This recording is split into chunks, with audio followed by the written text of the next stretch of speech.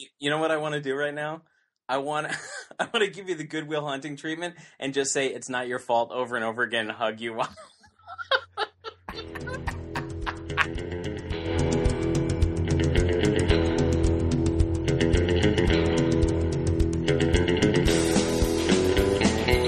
Hello and welcome. It's the Baller Lifestyle Podcast, theballerlifestyle.com. I'm Brian Beckner. Stoked to be back. We missed you last week. We ran into some technical difficulties. We want to do this once a week.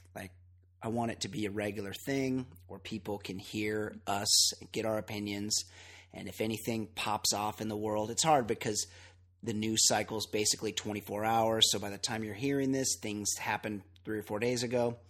But I like to stay current. I like to be abreast of what's happening, and so I want to do a weekly show, at least a weekly show. Maybe pop in with some extra shows, some bonus episodes if anything big pops off or anything's happening. But last week ran into some difficulty. We were going to record at our normal time. We record this on Tuesday evenings. And I got home, and we do it over the internet via Skype. And I got home, had the show all prepped, ready to go, ready to get fired up. My goddamn internet wasn't working. I thought, well, what's going on there? That's pretty rare to have the internet go out. And really, that's the only, I guess you need electricity too, but it's the most important utility at this point. Like, we used to not have the internet somehow, and no one remembers how we survived without it. So I checked the box, I did the reset, unplugged, leave it unplugged for a while. You know the routine. Still wasn't working. So I had to break down and fucking call them. Who calls anybody anymore? Had to call AT&T. It's my provider. Turns out the internet was shut off because yours truly didn't pay the bill. like I'm can't afford it or something. It was very emasculating to me. I did not feel like a man because I hadn't paid my bill. But it wasn't my fault, as most things, as nothing ever is. It's Target's fault, because my bank, as a courtesy, when Target's security got breached, canceled everybody's card that had used one at Target and sent us a new credit card. And I had forgotten to update. And then you got a few I'm on automatic bill pay like a chump. And I had forgotten to update it. But hey, AT&T, how about an email? How about a call? Hey, want to update your card? You know what they did? They sent me something in the mail. Who the fuck checks the mail? I saw it after the fact. Nobody checks the mail anymore. There was a letter in the goddamn mail about it. So my apologies, 100% my fault for screwing up and depriving you of your most important thing, me. So I hope, there might be times where we have to skip again, but hopefully not too often, and hopefully not for a stupid reason like that, because it took them like almost a whole day, not a whole day, but like the next morning for the payment to go through and to get the internet back up and rolling. So that's what screwed us up. That's what prevented you from hearing us last week. And I don't know. Joining me now, as always, co-host Ed Daly. Ed, is that a decent enough excuse for you? Is that reason enough for you? My thoughts on the mail are, if it is in the form of a magazine, yes, then you look at it. Right. And if you could tell it's some sort of greeting card or some sort of invitation, could have but everything everything else is dog shit. Right. There's nothing you need in the mail. Unacceptable on AT&T's part to just send some sort of paper commerce. At this point, emails, it's just unacceptable to send some random bill and expect people to notice that. Yeah, it's absolute bullshit, especially because like every 3 months I'll get a weird call from an 800 number on my phone, which I, of course, will not answer. I mean, I don't answer calls when I see the person's name and know who it is. I'll get a weird call from some 800 number, not answer it, and then I'll get a voicemail, which I'll check like a month later, and it'll be AT&T, just checking to see how the service is. How's everything with the service? How about, hey, you forgot to pay your bill. Can you give us a credit card, go online, change your credit card? Because you're going to pay that bill. Oh, like, yeah. Clearly it's just a mistake if it doesn't get paid. Of because course. without internet, there pretty much ceases to be life. Yeah, that's absolutely true. It's definitely makes it difficult to masturbate. I mean, if you're going to do that, you're going to need the internet for that these days, right? Like, people don't just go to the mental Rolodex anymore. You don't have to. I don't actually have a mental Rolodex anymore. I don't either. It doesn't work. Right. Doesn't work. My memories are shot. It's all got to be something that I'm watching. And I feel like we've discussed this before, but how do the shower masturbators do? I'm not a shower masturbator, never have been. But Can't do it. Some people are exclusively, like, they're still going with the mental Rolodex. Why do we not have screens? Also, there should never be a point where we're not looking at a screen anymore. I'm exclusively a screen looker. I want to be seeing a screen at all times. How great is it with those places where, like, the urinals have a little TV going? Love it. Although I'm usually looking at my phone while I'm peeing. So as I'm having a piss, I'm looking at my phone. Some guy yelled at me not that long ago in a bar because I was standing there looking at my phone while I was having a piss. He's like, "Come on, bro." Like, I had been there too long, and I had to, like, kind of turn to the side and let him know, hey, I still got a stream going here. Like, hey, I know the rules. I would not. You had to show off your steady stream? Right. I like, he couldn't hear it, apparently. I'm like, hey, calm down, right? I'm still peeing. I know how this works. So, yeah, the shower guys, like, they need to get a screen. They need some sort of display, LCD, plasma. It doesn't have to be very big, but you need a display in the shower. Also, defeats my purpose of my invention that I had a long time ago, laminated porn for the shower jacker. That's antiquated shit. Yeah, nobody would need that anymore. Right. Maybe There should be voice activated, like your tiles turn into a screen. Yeah, I'm sure there's some super baller bros that have that. Some NBA guys probably. But this should be common man shit by now. Yes, I agree. I absolutely agree. Ed, congratulations are in order. I don't like to embarrass you, but today, I mean, not when people hear this, but today, as we record, March 11th, the anniversary of the birth of one Ed Daly. Ed, happy birthday. Thanks a lot, pal. It's a very magical day for me. Now I don't know you that well, but I know you well enough to know, or I can extrapolate from what I know about you enough to know that you are not one of these guys that's really into his birthday. Am I correct? No, but I'll say what I do like about it. You can kind of call the shot on, like, what restaurant you go to. Yes, that's right. There's always that extra special gift if you have a lady friend in your life, or a man friend in your life. You're probably going to get that. That's a guarantee on your birthday or near your birthday. Really, that's what any of us have on our birthday. We get our birthday. That's right. Treats. That's absolutely the truth. And so I can't say that I don't dig having a birthday, because you do get it your way a couple times. Right. But there is nothing worse than the people who, like, really get into their name, them being sung to by a wait staff. Oh my God. Nothing more embarrassing. Or people setting up giant parties in their honor. You get those Facebook invites or giant evites. Yeah, you're not one of those people that wants to drag a big group out on a Friday night. Hey, get a babysitter and meet me at TGI Fridays. I've scored a booth in the back. I got the private room We're doing a special dinner. Everybody show up because, hey, it's my fucking birthday and I need to be celebrated. You know what I'm doing on my birthday? Well, drinking a little Maker's Mark and giving the gift of me to the rest of the pod universe. Absolutely. That is the best birthday gift for all. Or it's like all of our birthday right now.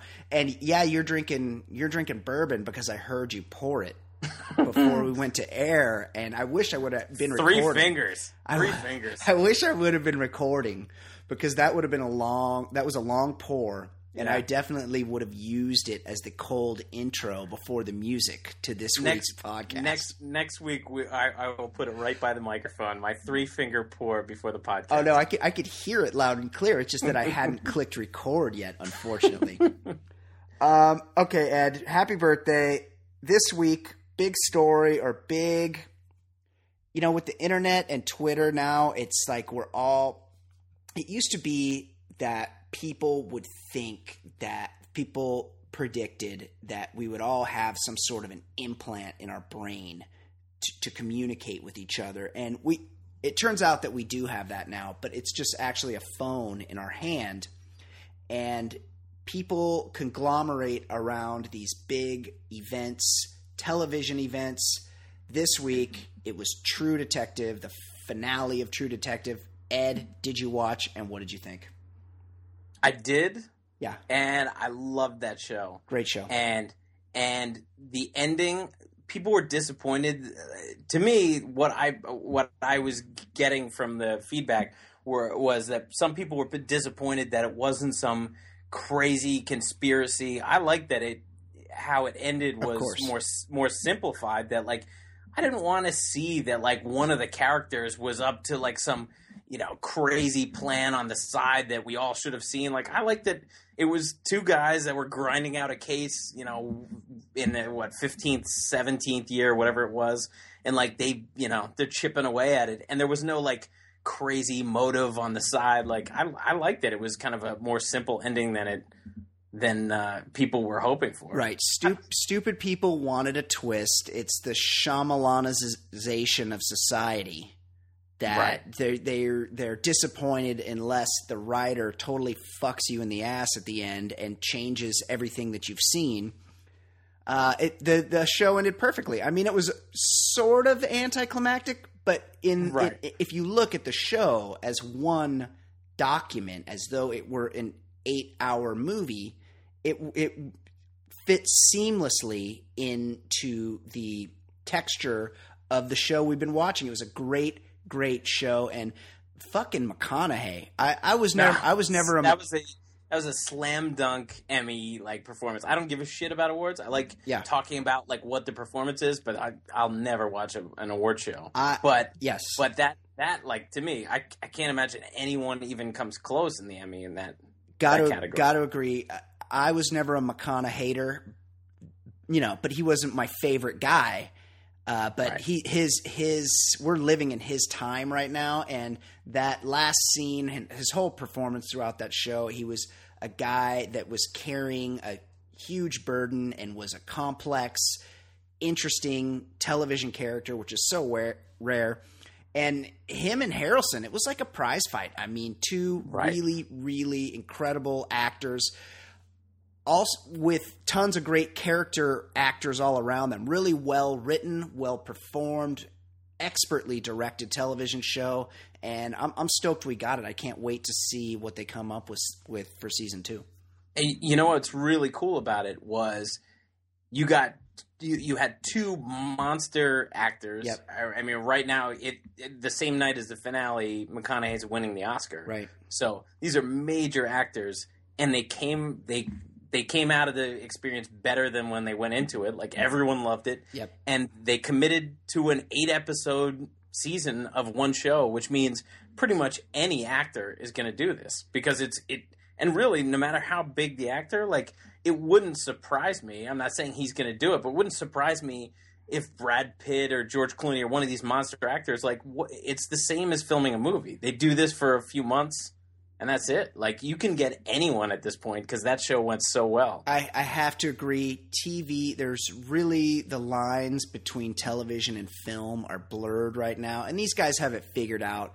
they'll do their big comic book franchise to get paid, and then they'll do some artist work, some really well-written, good shit, and not get paid because that is their passion after all. I mean, these guys, I mean, they got in it for the pussy, but they also got in it because they like to play characters and do good work. And I'm stoked these guys did because I really love that show, and I can't say enough about it. And if people aren't watching it or talking shit about it, they're wrong, or they should watch it. And everybody needs to get into True Detective. Yeah, get on it, definitely. Absolutely. Okay, let's take a little break.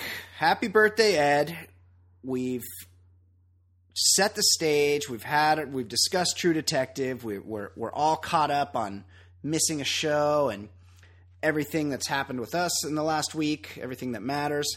Let's take a break, and when we come back, I should say, before we do that, Ed and I are going to record the regular show bonus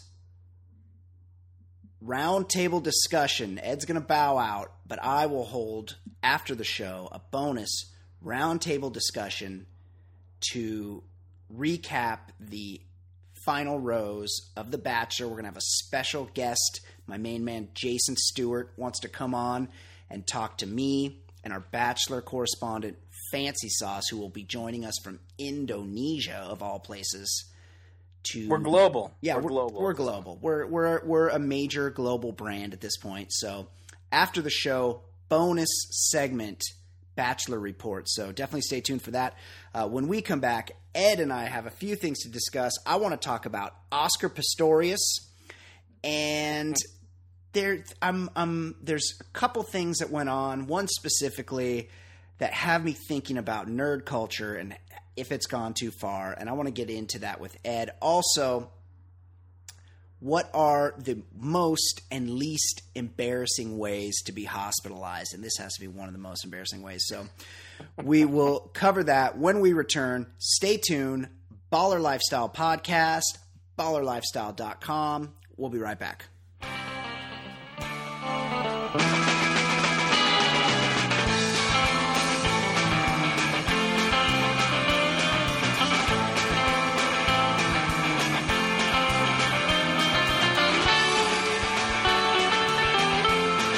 We're back. Thank you for joining us. Thanks for being here. Thank you for forgiving me my error in judgment and not being here for you last week. I hope you are happy with the return. It's a Baller Lifestyle Podcast on theballerlifestyle.com. I'm your host, Brian Beckner. Joining me as always, Ed Daly. Hey, Ed. I meant to ask you, did you like act in something, or you were texting me that you were at some sort of premiere last week, and I meant to ask you, I wanted to get the whole story on the show. What was up with that? Well, yes, I guess I qualify as a thespian now. That's insane to me. Long story short, a comedian I know from Twitter, a New York-based comedian, he and his wife, who's an actress, have a web series. And they needed some extras, and he shot it out on Facebook or Twitter or something. Right. If you're in the city on this date... Wait. You're on Facebook?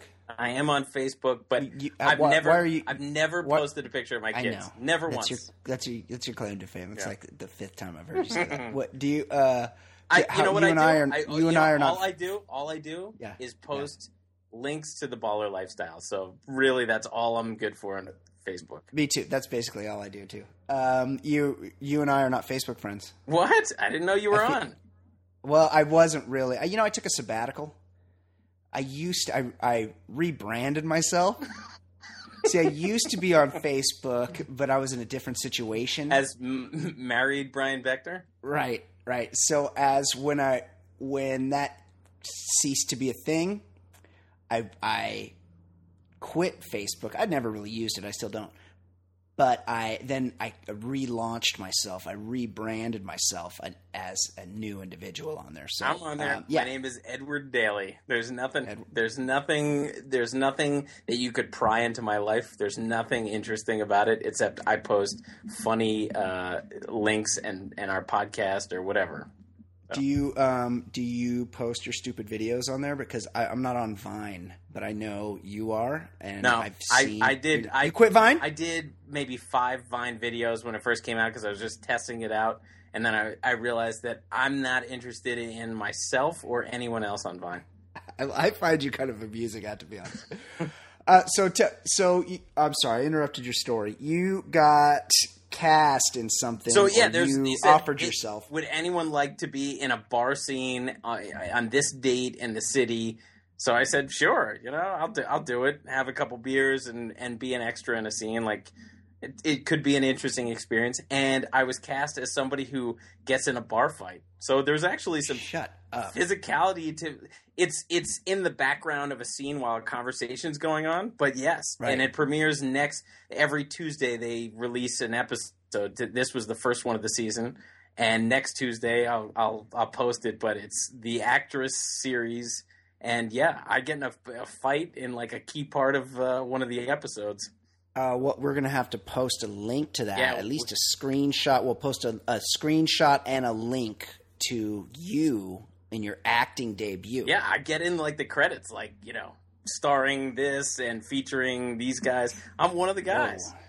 Whoa, big time! Yeah. I mean, do your headphones still fit on your head at this point? I mean, are you gonna lose my number? As long as I'm taking down these 3 fingers of Maker's Mark, I'm doing just fine.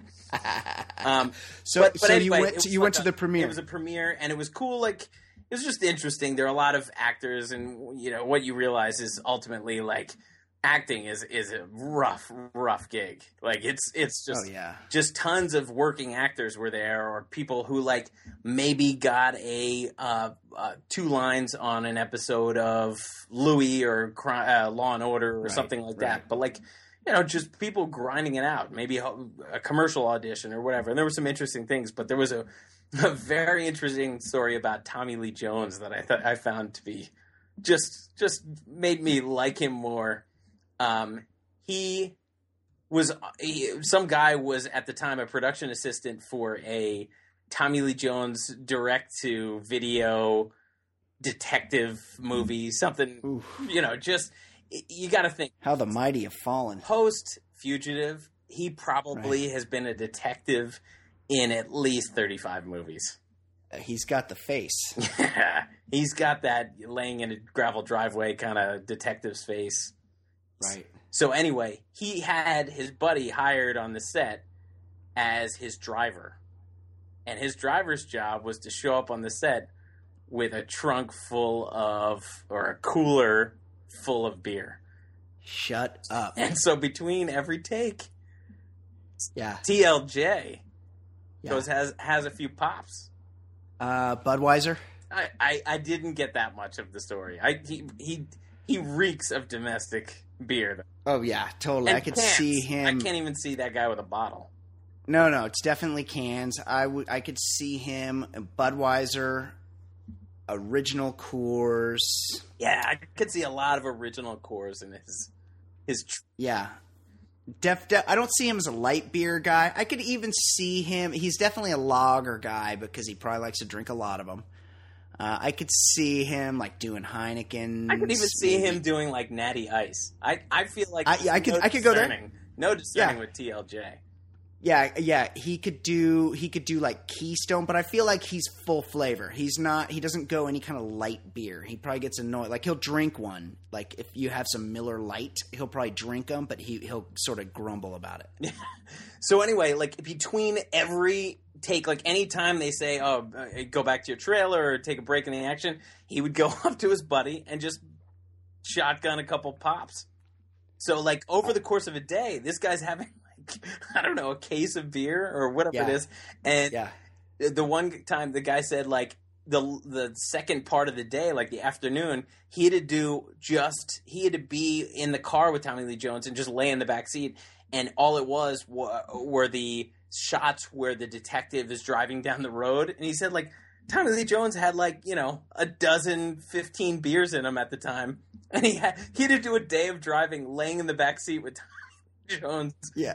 And then he said, later in the set, Tommy Lee Jones said, maybe I should get a a golf cart to take me to and from my trailer, which trailer was code for his buddy, like, whatever, Gus's car, whatever his buddy's name. Right. So he was then, like, taking a golf cart to and from his buddy's beer trunk.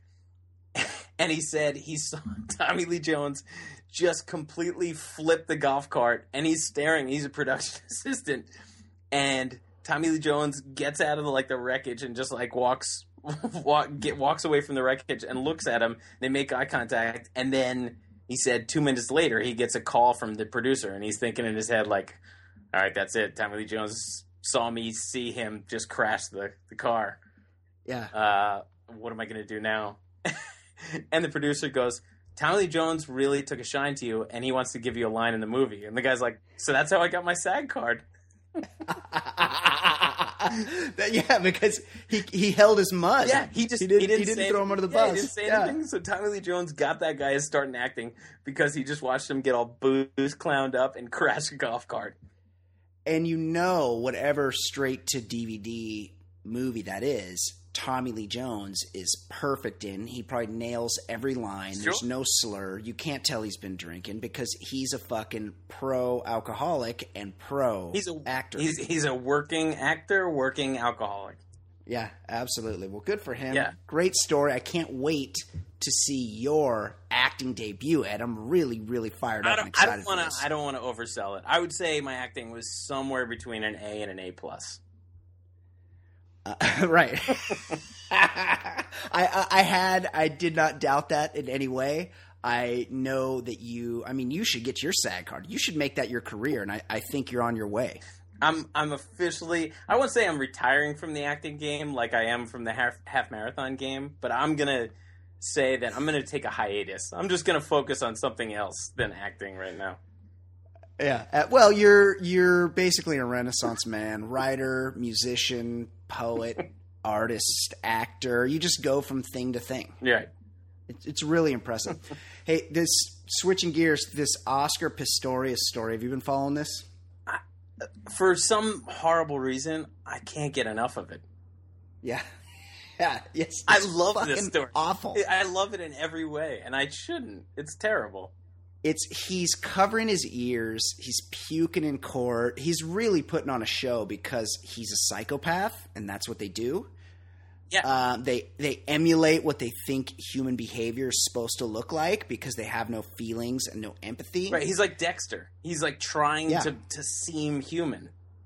Right. That's exactly right. And he knows people are watching, and that's when they're at their best. Which is probably why he's a good sprinter, and he's a narcissist, and that's why that's a lot of people that get really good at things. That's because they have personality disorders. And he definitely has one. And he's a killer, and he's a murderer, and he should be locked up. And I keep coming back to the fact, and this might make me the worst person in the world, but his girlfriend, the woman he killed, was so fucking beautiful. Beautiful. And so, like, she was just hot. Like, everything about her. And this is my point, and this is what I'm getting to. Is this story more of a tragedy because he killed a super hot chick? Yes or no? Yes. Yeah. Yes. Yeah. It's unfortunate. Because if he were to shoot, and obviously personality-wise, we can't draw conclusions. Right. But if he were to shoot a Paula Deen lookalike, yes, you'd be like, yeah, South Africa. Yeah, you wouldn't be as sad. There's another fish in the sea. Oh, that is the worst South African accent I've ever heard in my life. South Africa? I don't know. South Africa. You're definitely not. What I want to do is emulate.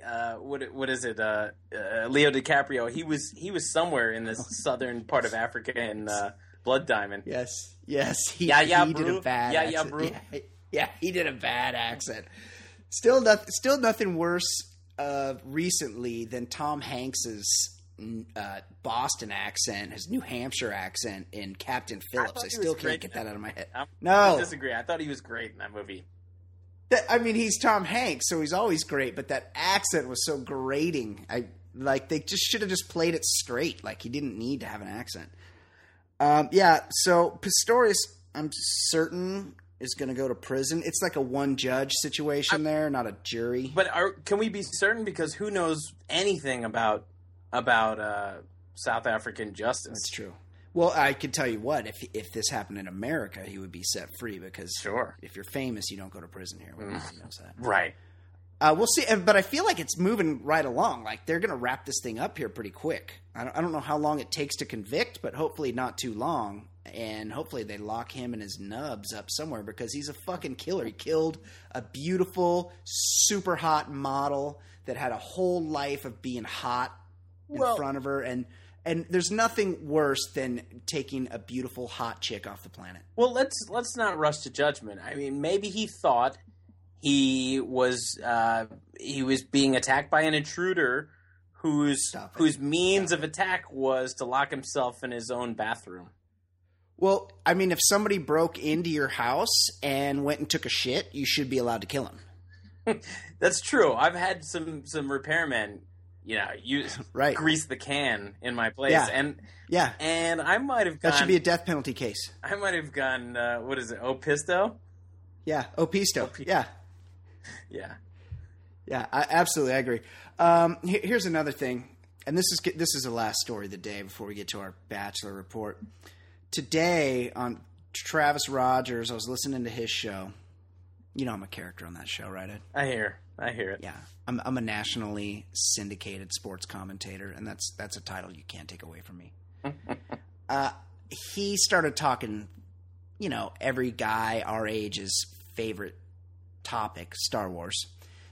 And he was laying out his top 4 seeds, his 4 number 1 seeds in a Star Wars tournament.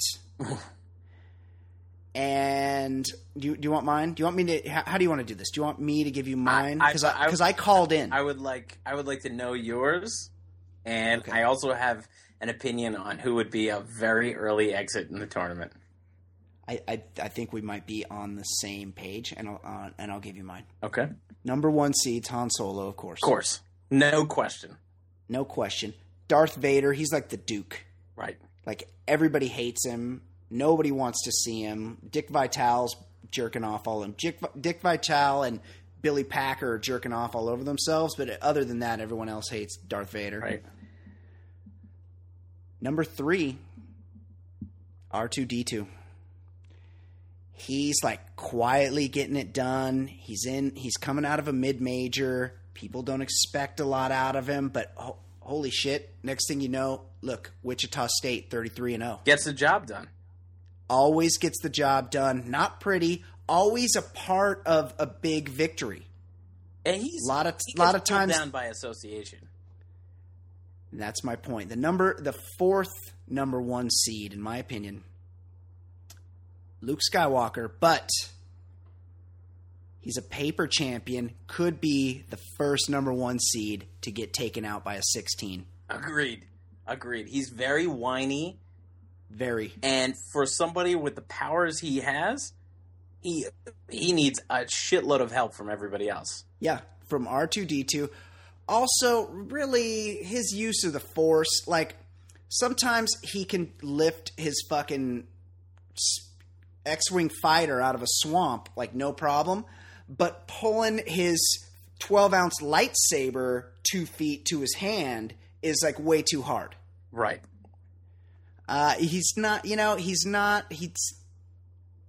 The apple didn't fall too close to the tree in that situation. Darth Vader is a bad motherfucker. He's a stone cold killer. Takes out Obi-Wan Kenobi. Smotes Alderaan. He doesn't give a fuck. Even at the end when he quote unquote turns good, he fucks up the Emperor. He doesn't care. Luke, he's a pussy. He's still a number 1 based on the fact that he's in practically every scene. But he's an early exit, for sure. Early exit. What are your thoughts? Are you on the same page as me? Are you replacing R2? No. I think R2 is a strong... That guy gets the job done. Like, he's the one who can tap into the computers. He's fixing planes or spaceships while they're going on. Right. Yep. I'll say some strong 2 seeds. I think Lando's a strong 2. Yeah. He's smooth. Guy was a player. He ran an entire city. Gambler. When pressed into duty, he helped rescue Han, and then he flew the Millennium Falcon and destroyed the remade Death Star. Let's not forget his undercover work at the Sarlacc pit. That's right. Okay, another strong 2 is Chewbacca. Doesn't really do anything wrong. Nothing wrong. He never fucks up. Comes through. A weak 2 seed. People seem to love him. Boba Fett. What do we know about this guy? He appears for like 2 seconds. Yeah. Darth Vader handed Han Solo to him on a silver platter, his like big claim to fame when he got Han.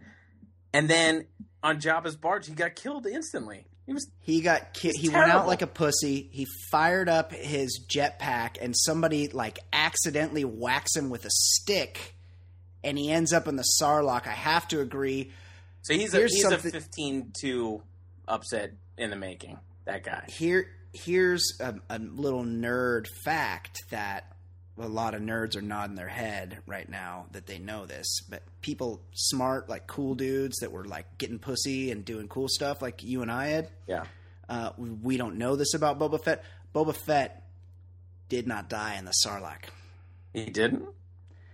No, because later, and this will probably be shown in the next series of movies, later in one of the Star Wars books, it was written that Fett uses a thermal detonator to explode and kill the Sarlacc, and then is rescued, pulled out near death, and nursed back to life by somebody else. No, I can't remember because I'm not a nerd. I got to tell you though, getting a little lightheaded.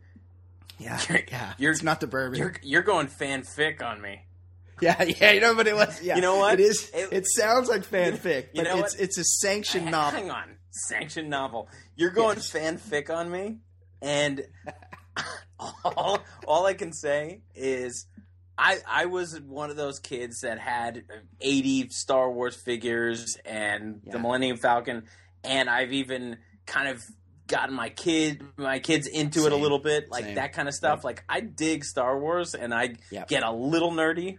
But fanfic is where I have to draw the line. So you drawing this shit on me? Like you might as well be talking about The Bachelor, because I don't know nor give a fuck. Like until I see a major studio produce it, I'm not going to accept fanfic. I'm giving you a heads up. Listen, this is all you're doing is giving me a heads up that you read fan fiction, and we gotta. We got a major fucking problem. You're right. I'm embarrassed to know this. I shouldn't. I'm a cool guy. I don't know nerd shit because I'm too busy being cool. Like you're just a cool guy that quotes fan fiction. All right. I know lots about indie rock and tattoo artists and mountain bikes. Like I know cool stuff, skateboarding.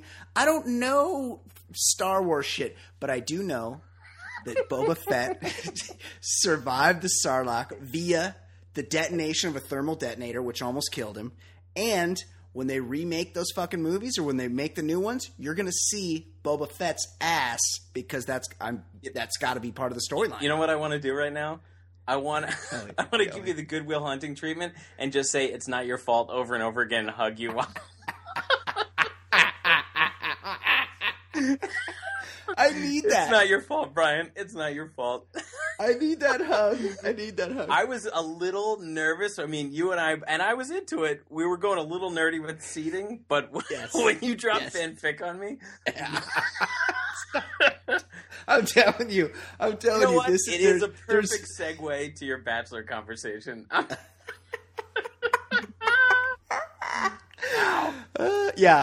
know a little fanfic. I might have gone online. It's cool. You know. Yeah. From now on, that'll be like our kind of thing. You'll be the fanfic guy, and I'll be the guy bringing out Tommy Lee Jones, drunk driving accident guy. Hey, when you see Boba Fett in that cool ass costume of his in the new, because you're gonna take your kid to see the new series of movies. You're gonna see Boba Fett's ass, and you're gonna be like, that fucking Beckner, he is a fucking fountain of knowledge. Like insane to me. Dude, it was that it was like a cool guy. Novel. It was a legit novel. It was sanctioned. It was like Alderaan 2. This time it's serious. A cool guy like Beckner who knows everything cool. Like everyone looks at him and they're like, he's so fucking cool. Like, where's he get all those cool clothes and how's he act so cool all the time? How does he also know this fucking nerd shit? That's fucking amazing. He's like really well rounded. And you're probably gonna call me or you're gonna text me from the theater and be like, thanks. Yeah, that sounds very reasonable. Were you any more 2 seats? Where do you have Obi-Wan? I'm sorry. I'm trying to think of. I would just say that another high seed would be Obi-Wan Kenobi. Right. Obi-Wan Kenobi lost to Vader, but it was kind of like the 1990 at UNLV taking his foot off the gas pedal against Duke. Yeah, he quit. Because he quit. He did it, just to let his people go and get on the Millennium Falcon. Like, yeah, he sacrificed himself. He was the equivalent of those UNLV guys that like were like Larry Johnson and Stacey Augman. They were in the hot tub with Ed the Fixer. Right, right. I mean, that's too deep for me, but I know what you're saying. Yeah, yeah. That's Obi-Wan. He's another strong 2. He is, and not that anybody puts too much stock in these. I certainly don't. In the prequels, Obi-Wan was dominant, as played by Ewan McGregor. He created Darth Vader by fucking him up, cutting his legs off, and leaving him for dead on that fire planet. Right. But so he's actually kind of a sleeper. You want to tell me what happened in a couple of the novels after? No, see, I don't know. I never read.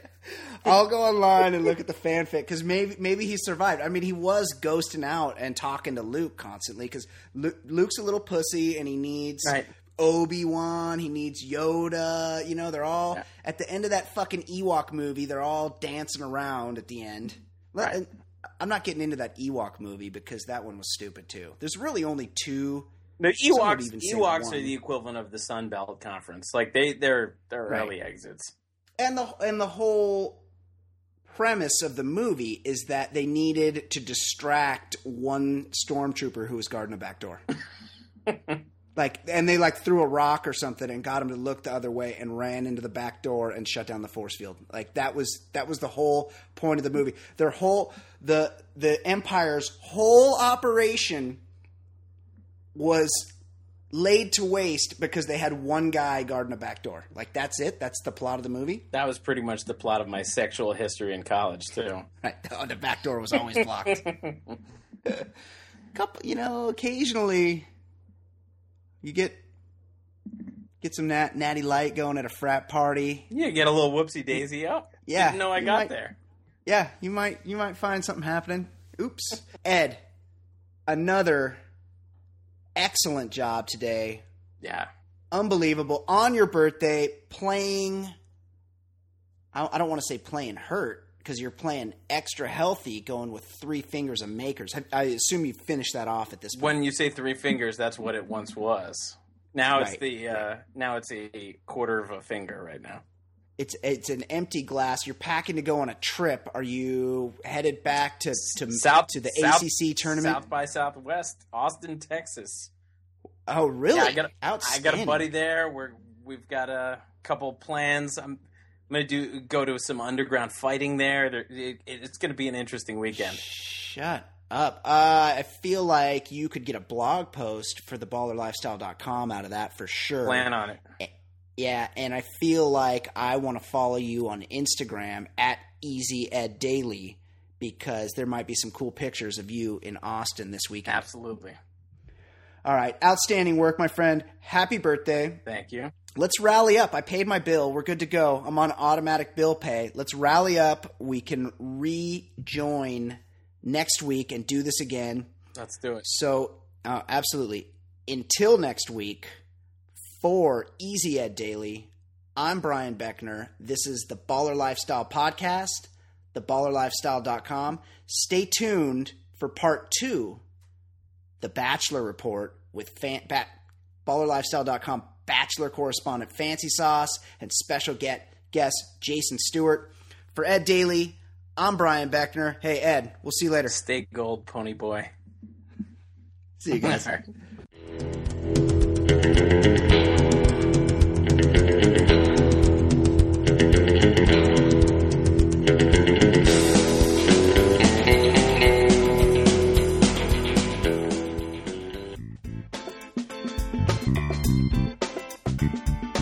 And we're back. Hey, thanks for hanging around. This is part 2. This is the highly promoted second part, the big bonus BallerLifestyle.com, Baller Lifestyle Podcast, episode 13, Bachelor Report.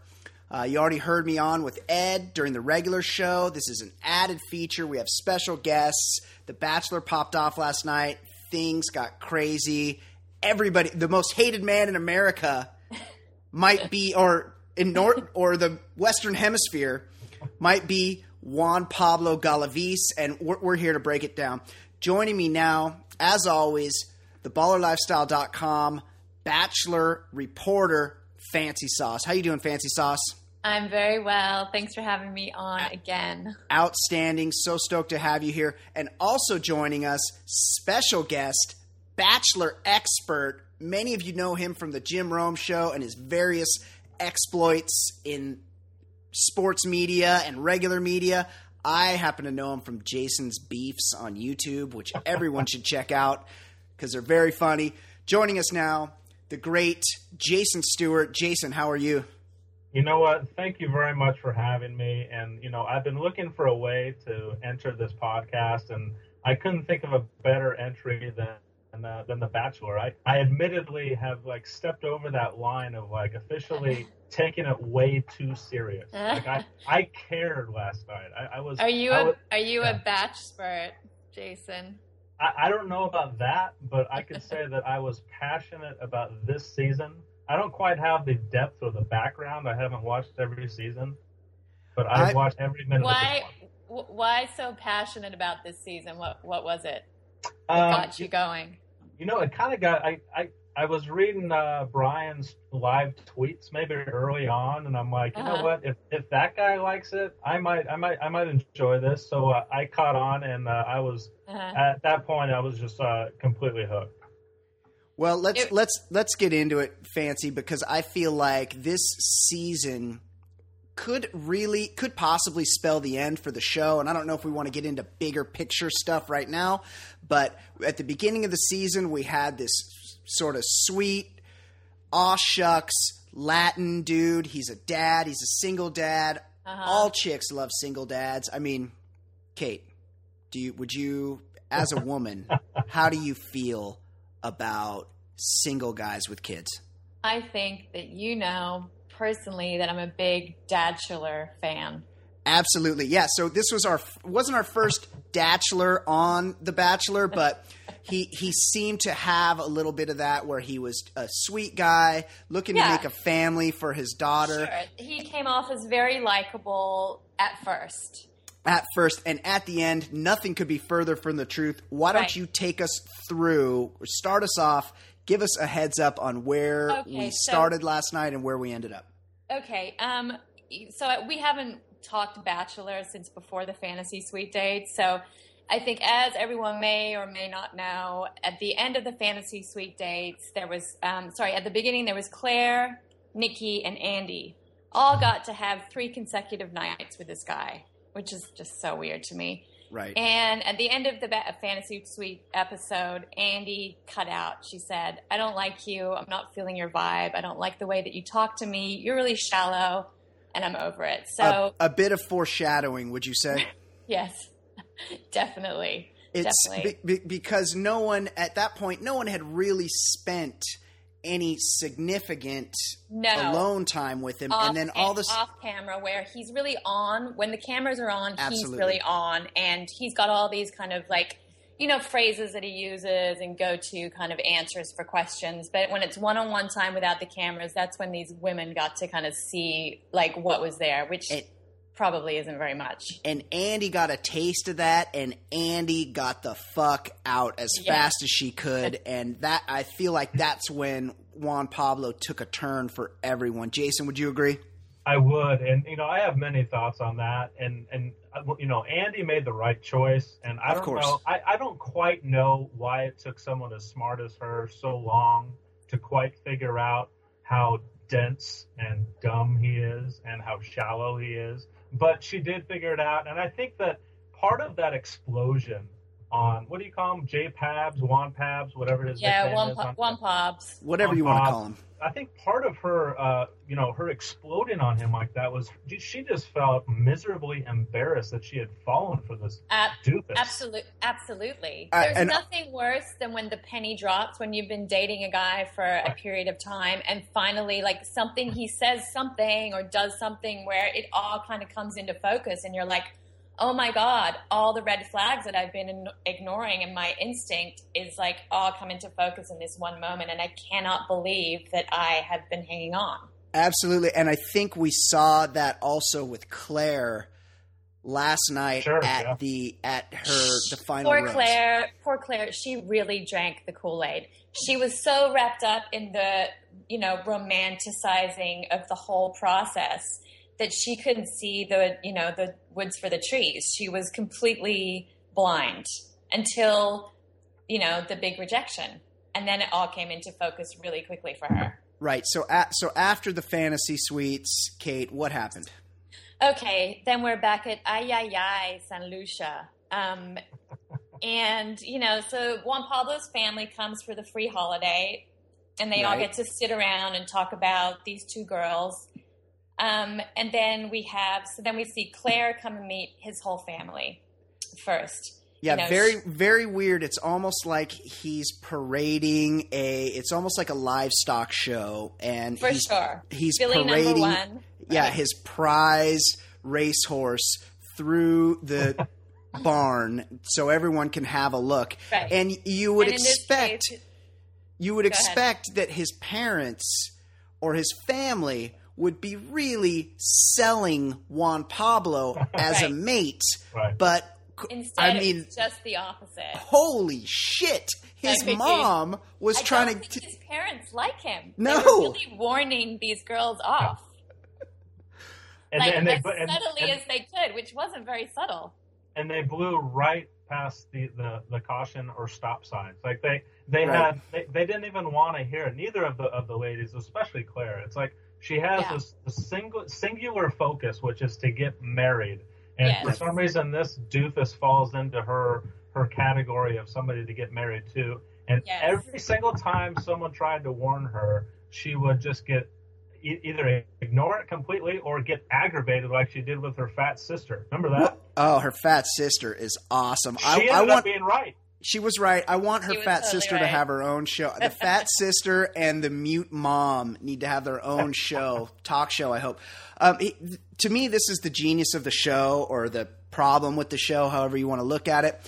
What they do is they sequester these girls and they portray this man as what they want to portray him at. So he's on a fucking yacht and he's doing these crazy vacations and let's get on a helicopter. And they never really – and he's good looking and he's this thing that they want to portray when really you have no idea who he is or what he's like. The whole thing is ridiculously romanticized. I mean, it's funny though. Juan Pablo's mom tells Nikki, she goes, "You want to know what a typical weekend would be like with Juan Pablo? Basically staying home and watching TV." Yeah, exactly. The mom's trying to key him in. Like when all the yachts are gone, this is what life's going to be like. So just so you know, is that what you want? And Nikki's like, "Oh yeah. Sounds great." Oh, yeah. Nikki's got the Stockholm Syndrome. And here's the other thing is that it's a competition. So not only is do they make this guy seem amazing, you also don't want to lose. Like you're being graded. You want to save face as well at this point. Yeah, no one wants rejection on live TV, whether they are in it or not, whether they're over it or not. Like you want to win. Agreed. Or be chosen. You don't want to be the one that's rejected on this, creepy proposal altar that they set up. Right. So and I don't want to skip ahead, but just to and we'll come back to this, and I think that's what kind of explains Nikki's behavior on the couch last night in the After the Rose interview. Like she was just kind of sitting there smiling, and I think she was just more satisfied that she won, and that she beat her nemesis Claire. I don't know if she really wants this to happen, and I think she realized I think she looked a little bit uncomfortable because he was getting so much flack from Harrison, and he was really in the hot seat, and she just looked really uncomfortable. You know, Yeah. it wasn't like about their relationship and how the process had supposedly worked for them and they had found each other, and now we're in a real life private relationship that they didn't want to talk about. That's not okay. Like, the whole point of this show is at the final after the rose is to sit down like Sean and it's like a chick's name, Catherine. Catherine. To Great sit name. down holding hands with your big cheesy Neil Lang rang on and say, we're so in love. This is amazing. You know, and these guys bucked the system, which I kind of like.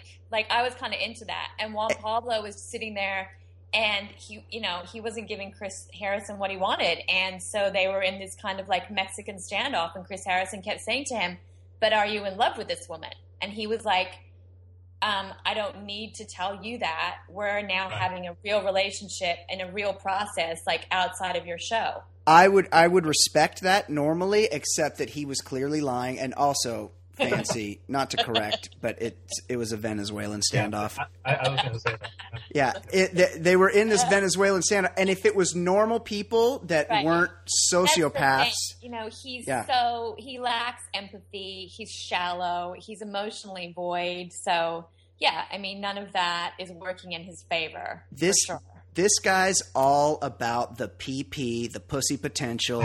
This was a stepping stone. He wants to clock some ass post-Bachelor, and I feel like it all fell apart for him. Like, he wanted to be this desirable Latin guy, supposedly wanted to be on Dancing with the Stars. He loves to dance, and really the bloom is off of Juan Pablo's rose at this point, and I'm sure you guys agree. This guy's communication skills aren't good enough to be on a show which is about expressing your feelings, for better or worse. That's okay. That's what it's about.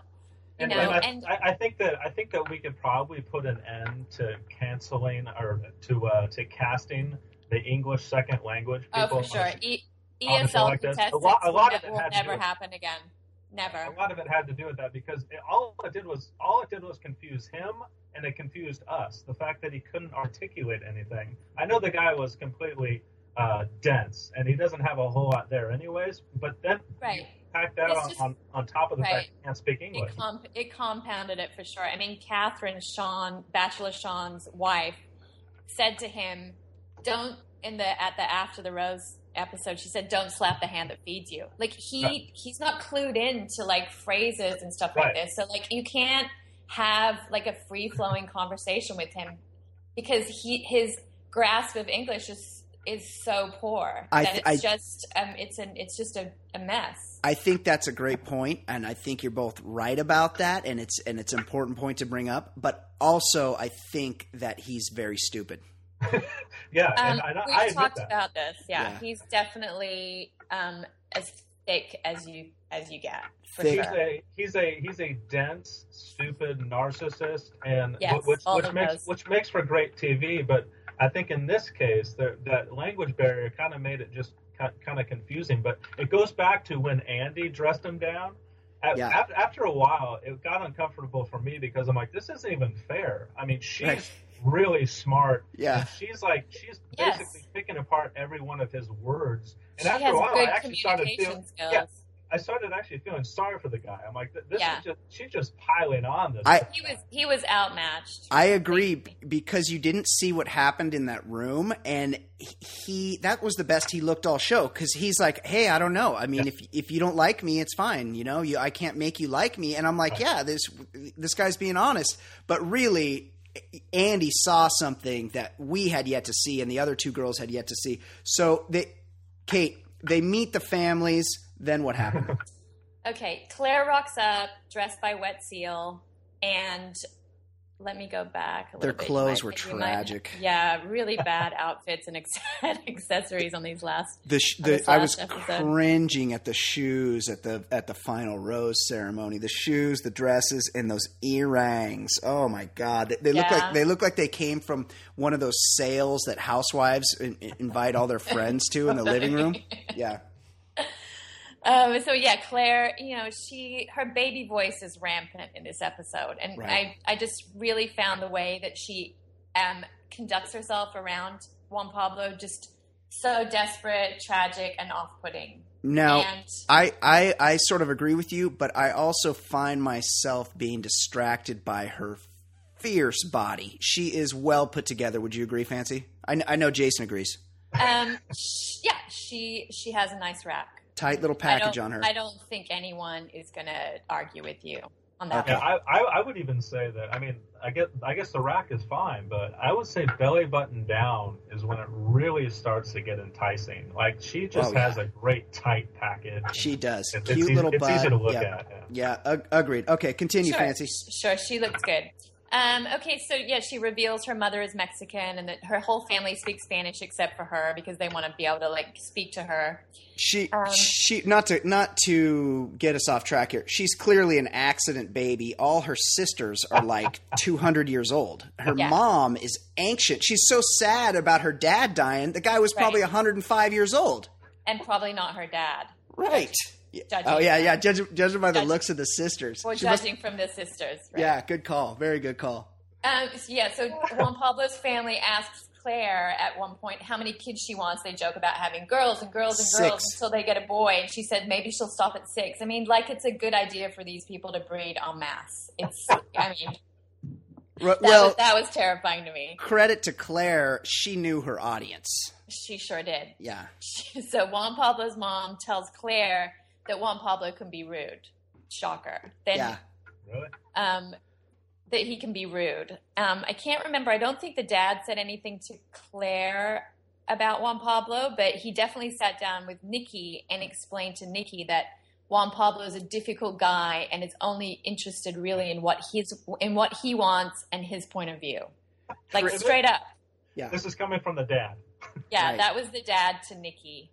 The mom said that the mom just told Claire that Juan Pablo can be rude, which he can be. You know, it's rude. It's rudeness veiled with this sort of mask and this sort of like idea that he's just being honest and he's a straight shooter.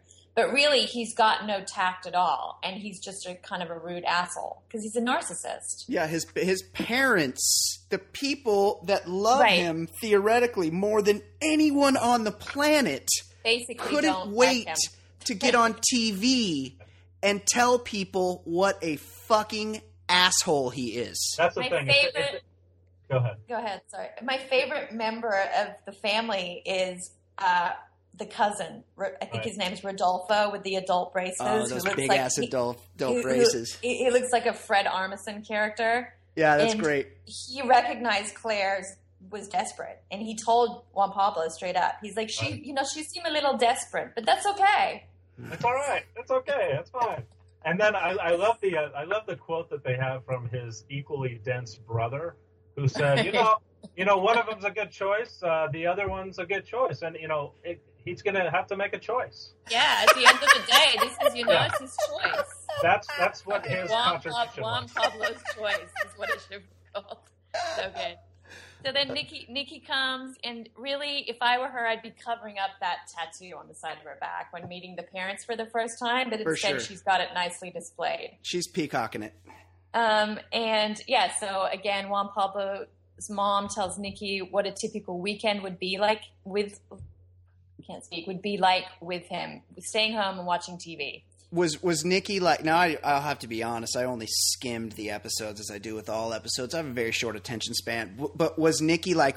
Well, so does this mean that he's not going to take me out on his yacht every weekend, or just like when the weather's bad, or what? What about the helicopter? Are we not going to be going on the helicopter as much anymore? Or will we just take the helicopter to the yacht and not like take the yacht out? We'll just sit out on it. I don't know. It was really funny. Yeah. I kind of, at this point, I knew that there was not going to be a proposal because Juan Pablo's still speaking in like I liked both these girls. There was no love being thrown around. So at this point, I was like, he's not going to propose to anyone. But he likes them a lot. I mean, that he really likes them. Right. He likes them a lot, yeah. What else? Juan Pablo's lack of depth was, I think, really highlighted when he was talking about Claire to the camera. And basically all he really had to say was, Claire kisses, ay, ay, ay. Like, that's all he had to say. She's good. So then they had a couple of their last one-on-one dates with him. He took Claire up in the chopper and apparently said something of a sexual nature to her. which she took great offense to. But okay, I didn't watch this. She wouldn't say on camera at first, but later on she says after he dumps her at the proposal altar, she says it. Say it. He said to her, I really like fucking you. Yeah, so you set it up because I didn't watch it either. Okay, so they're in this helicopter and they're flying over San Lucia, and it's all, set up to be really romantic. And the chopper is setting down so that they can go and sit on the beach and have a romantic picnic. She is waiting to hear all these romantic things from him regarding his feelings towards her.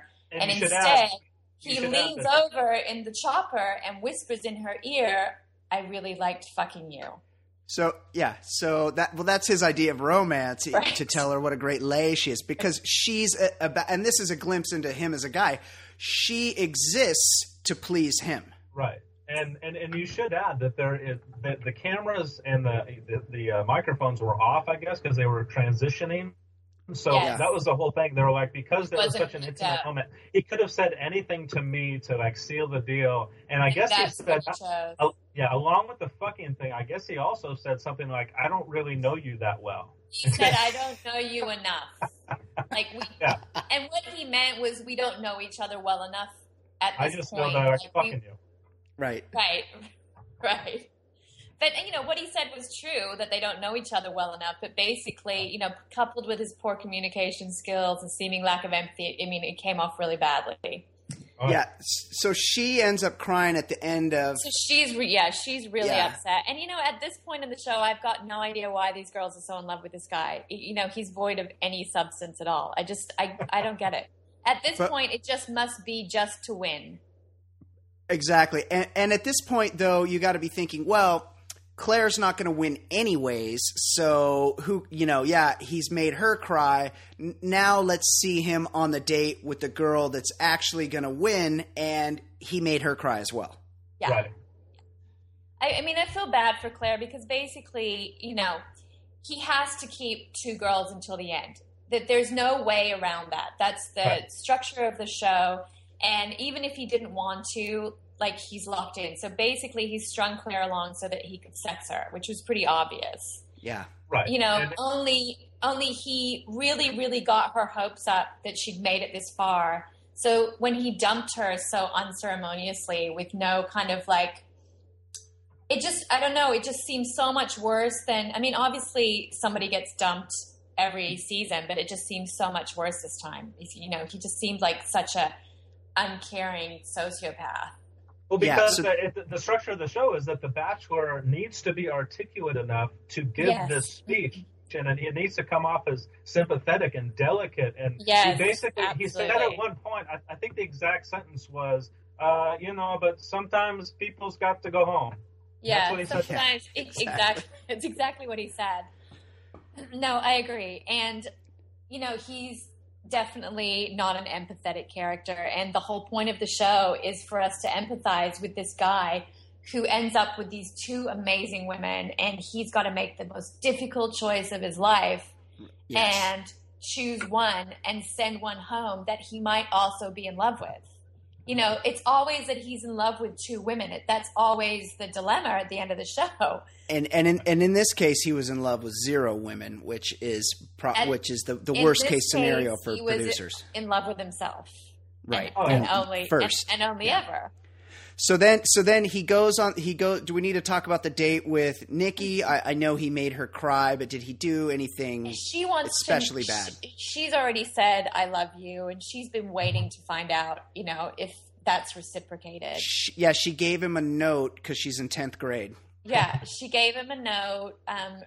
With 10th grade handwriting, and he read it and said, "Thank you." Yeah, he's like, I like you too. And then he gave her kisses on the cheek, besitos on the cheek, like she was a child. Yeah. Right. His comfort area is kisses. And obviously, when you talk about what are they going to do when they get into real life, I foresee them watching TV and him playing with her hair and kissing her. That's what he's going to spend night and day doing. Right. And telling her to get him... and telling her to get him things that he needs and take care of his kid. Right. It's So okay. then, right? So Nikki ends up, obviously there's no, engagement ring. There's just another rose, and I found that more cringeable to watch than him dumping Claire. Right. Well, yeah. It Let's made me talk. so uncomfortable. Because Let's talk about the dumping of Claire first, though, because he does that first. She gets off the boat in those tragic shoes, the whole and then thing was bad. The whole she thing had, like- was like from the Nordstrom glamour Yeah. collection.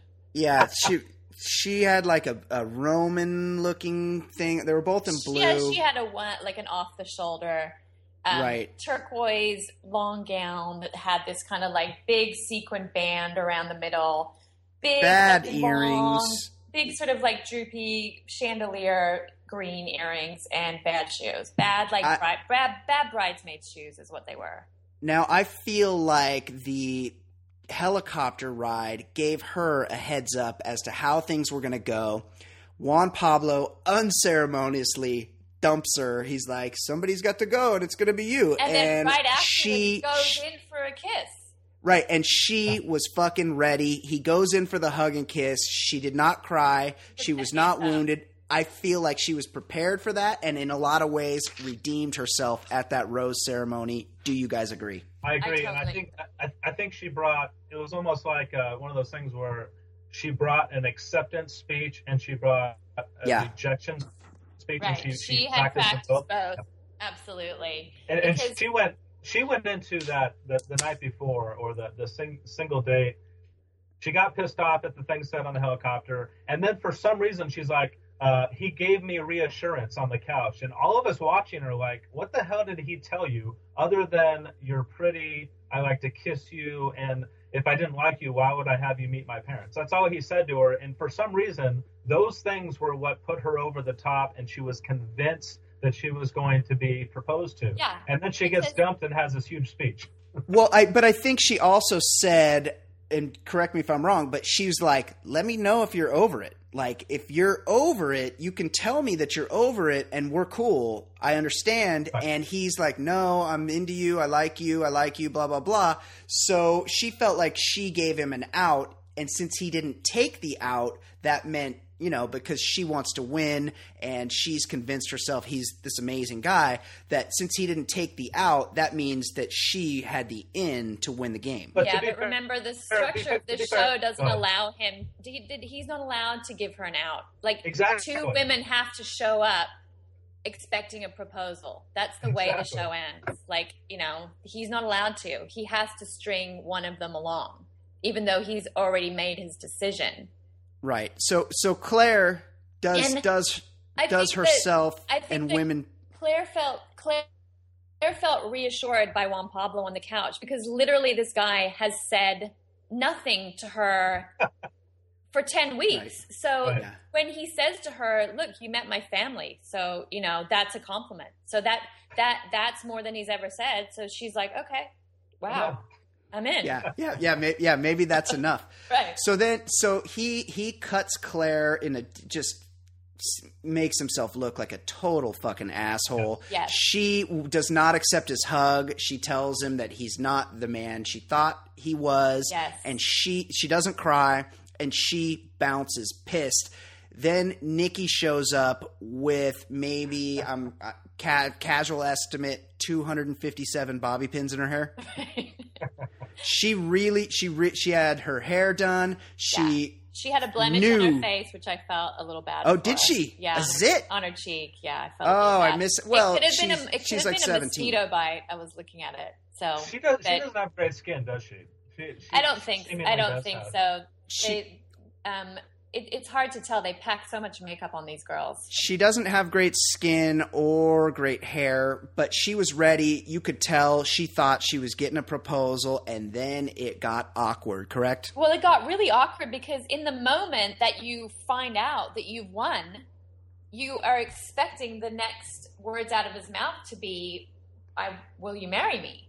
And when he pulls out that final rose and hands that to her instead, I think the disappointment and the confusion were palpable. Like, she wanted to punch him, but at the same time she was thrown off guard because she's like, oh, hold on, like, I'm angry, but I won, so I'm happy. Right. So there was a lot of conflicting emotions going on. Her body language was so tense, and he came off as such a creeper because he's like, I like you a lot. And then he's like, wink, a lot. And it's like, this guy is fucking gross. And what did he say? I'm not 100% that I want to marry you, but I am 100% that I don't want this to end. In other words, I want to keep making out and fucking you. Yeah. Until I get famous and get on Dancing with the Stars and get to slay some Hollywood poon. In which case, get back on the boat to Missouri. I'm 100% sure that I don't want to stop fucking you. Right, exactly. And then, because I don't have anything better on the hook right now. I don't have another telenovela star lined up. Then there was this long, really gross kissing shot, which really it was awkward. It grossed me out. Where he kept saying to her, "Don't get cranky because it's hot." Yeah, it was just weird. And he was don't get cranky. And he was touching her face really weird, like she was a little kid. Like it was just the whole thing was just gross to me. Also, the first thing he said to her is he said, I really like you. I think you're really beautiful. I'm really into you. I want to see where this goes. The first thing he says is, I think you will make a good stepmother for Camilla. Right. Well, that's his number one concern. Right. Yeah. For sure. He wants somebody to watch her while he goes trolling for hotties. Well, yeah, while he goes to the disco. Yeah, he goes down. Yeah. Oh God. So then there was the After the Rose where, Claire came out. She's over it. She doesn't want to talk to him. She's done. She's moved on. Was it just me, or did it look like Claire had drowned herself in a few carbs since the end of the show? I don't think. To me, she might have plumped up a little bit, but I don't think that. To me, it wasn't like she'd noticeably gotten huge or anything. I mean, she still looked good, but it looked like there might have been some pasta and Chardonnay. Yeah, rejoicing in the aftermath. She might have done a month of comfort eating for sure. Yeah, I mean, after that horrendous experience, though, who wouldn't? Who could blame her? She still looked good. Jason? Yeah. Women seem to go one of two ways, and I think that you either go on the misery diet and you lose 50 pounds. And you just eat, or you just completely binge. She probably is somewhere in between, but I'm not going to be overly critical like Brian is, but I could say that she probably was about 8 lbs. I think she looked good, and I think she looked healthy. So she did look good. Kate, good job taking up for women's cause, but she didn't look overweight, but she didn't look as thin as she didn't look as. She didn't look as thin as she looked on the show. Let's not be critical. She did look healthy. Let's not be critical of Claire. She looks good. I agree. She looks good. Okay. Yeah, she's got a cute little butt. Okay, then they brought Nikki. They brought the couple out and sat them down on the couch. And actually, first they brought Nikki out by herself, and Chris Harrison asked her if Juan Pablo had told her yet that he loves her. So she said no, and it was mad awkward. Very. I mean, because it's like everyone watching knows that you love this person, but you still don't know if they love you back, and you have to tell everyone. It was so embarrassing. What's the dating rule? I don't know the rules. Like how long before it's awkward? How long do you date someone exclusively before it's awkward that you're not telling each other you're in love? Because these two have now been together months, right? This ended in November. Right. It's 4 months. Yeah, I mean it's in the awkward phase. He should have said something by now. Okay, it's in the awkwir phase. If I could defend him on this point, and my whole issue with Chris Harrison was how fixated he was on this freaking love word. There was so much to cover in that post game show that I can't believe really was hung up on. He was really hung up, and I think that just speaks for the show as a whole. It's kind of like no one's satiated because there's no declaration of love, and it's weird. And I think this was what I liked about After the Rose was as dense as Juan and unlikable as Juan Pablo is, what he was trying to say with his limited resources was that the process worked for us. We're happy. It was a weird process, and now we're in the real life relationship part where we really get to know each other. And I agree. You shouldn't be in love after 10 weeks of being on The Bachelor. That to me is more weird. I totally agree. I think we all agree on that point, except for the fact that he was lying. He was emulating. He was saying what he thought he was supposed to say. He's not into that chick. They're doing it for the camera. I don't think they're into each other either. Yeah, he hasn't been to Missouri. They're not sleeping in a bed together. They did that for TV, and I'm almost 100% that they're not going to talk to each other after last night. I'm almost 100% that he has been sexing other girls. Well. Agreed.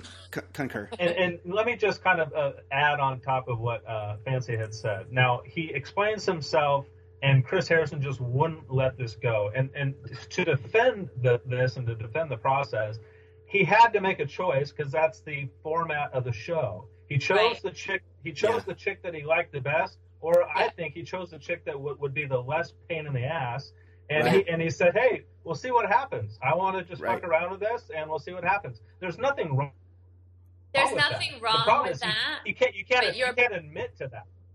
I agree. You're bucking the system, and that really pissed Chris Harrison off because it seemed like he was not being gracious. It's like you've been offered this amazing opportunity, and you have to fucking play by the rules. Yeah, and we explained it to you, and now. Not only are you not playing by the rules, which would be fine if you were like a little bit gracious about it and played along and just kind of like make some shit up, whatever. But I think Chris Harrison, obviously the two of them intensely dislike each other. I think that was obvious. Yeah, absolutely. But I also think that Harrison was on to something. Maybe he got hung up on the love thing, but Juan Pablo was clearly deflecting. Lying. He was lying, and Chris Harrison was pushing the point for sure. They're not doing real life, and this is real, and all that was bullshit, and it played as bullshit, and Harrison recognized it for bullshit, and he just wasn't able to dig it out the way he wanted to. Absolutely. You have to admit, I mean, they had a certain amount of time to get as many of the answers as we wanted as possible. And Chris Harrison throughout the live show was saying all the answers are coming in after the rose. And it's like, okay, I need some answers here. For example, when you're sitting down with Nikki and you just watched the last episode with all of us for the first time, and you see Juan Pablo make this fucking comment, or at least the sexual comment to Claire, and it set her off and everything. Why wouldn't Chris be like, what did you make of that comment? What do you think about what your boyfriend said to her at that time? And that's a great point. That's a great point. And obviously something sexual happened between them. How do you feel about that? I don't know if that's something he could ask them because that kind of bucks the system as well. But I just wanted answers to that. What did you think about the way he treated Claire? The Bachelor plays down that sexual aspect. They show it. They allude to it, but they don't say, how about it's the your creepiest boyfriend thing about the show. Yeah, how about your boyfriend keeping around the other two fittest chicks so he could slay them, and how does that make you feel? You can't.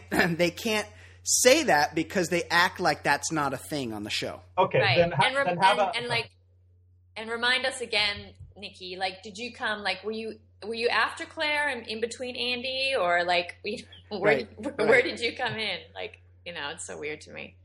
Yeah, third on a match. I just really wish that he would have kind of brought it up to where. What did you think about what he said to that? I mean, that was a controversial part of the show, and he didn't bring it up with either of them. It made no sense to me. But he brought it up with Claire, and Claire's like, "Well, I don't want to say what he said. It's over." But he didn't bring it up to Nikki. She didn't want to repeat it because it makes her feel like a whore, basically. Yeah, and it's So she's not gonna bring attention to that aspect of the show.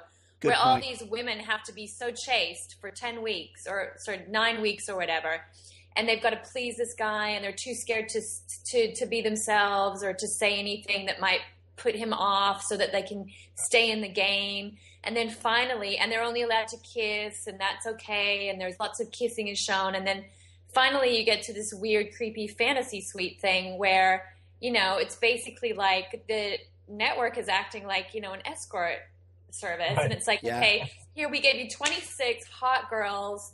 Now you get to bang 3 of them in 3 nights. So go for it. And then all of a sudden, that episode's all about sex without really talking about sex. Yeah. It's That's a bizarre. good point. So that's think- how I feel about that. I think you're right in that Claire couldn't tell the world what he had said because she would have probably come off a little slutty if she would have Yeah. been like, you know what he said to me? He said, I really liked being in your butt last week. Right. Yeah. Yeah. That would not Looking that would forward- not play very well. Looking forward to doing that again. He's kind of saying, look, I'm not going to pick you here, but I really liked fucking you. So if you want to pick up where things left off, like after this is all done, Right. like I'm up for it. Yeah, I'm gonna be open because my dance card's gonna be pretty full. So let me know if I can pencil you in around all the other chicks I'm gonna be looking to slay after this. But FYI, I'm never coming to Sacramento again. Oh, for sure. Well, who would go there? No one. Okay, so is there anything else we need to hit here? I think we hit it all. Hit it all. Do we need to talk about? Did they announce? Oh, they I did. assume they're going to announce this. Andy Dorfman is They going to be did. the Bachelorette. I'm sort of intrigued by her as a Bachelorette. She's really pretty. They did a little montage at the end of After the Rose where they announce her, and they do a little montage of her like in Atlanta being an assistant DA, and she works on gang crime. So she's like, you know, it was funny. She had her like DA like jacket on, like out on the streets and like shooting a gun at the target range and stuff. It was really funny. I always love those just because I've done a little TV. I know reality TV and how they. Jason's beefs. Yeah, so I'm speaking from a point of expertise here. That's for sure. And I assume neither of you know this. It's because it's not obvious. So when they're doing the stuff just for B-roll and they have sound, and she's like giving the documents to the legal legal aid and get these documents across town right away, like really. Right. Realistic language, like this is what I would do on a daily basis. Yeah, it's like an opening sequence to Law and Order or something. It's really trying to show you what she does. I do want to say though that I think Andy played a really good long game because I think she knew what was up with this guy long before she Really? made her dramatic exit. Yeah. That's Yeah. definitely become a play. You saw a dude do it on The Bachelorette. People that go quite a distance at some point decide Charlene tried it. They decide they've become disenfranchised, that it's a tough decision, but they know the other person's not right for them. And the whole play is that they're going to be picked to have their own show next. And Andy, I think, worked that perfectly. And I think she'll be a good Bachelorette. I think she knew at some point she was going to give him a dressing down. I Yeah, think the whole that was time something she had thought about prior to that episode. She never was quite sure about him. The whole time she was kind of like, I don't know. I think I like him. I'm not sure. And then that fantasy suite sealed the deal for her. She was out. And I will say that she's my favorite. I think she's definitely my favorite Bachelorette pick thus far. Yeah. And we're going to actually have a subject that's going to be able to articulate their feelings and actually speak English. So that'll be good. Yeah, and it'll be interesting to see.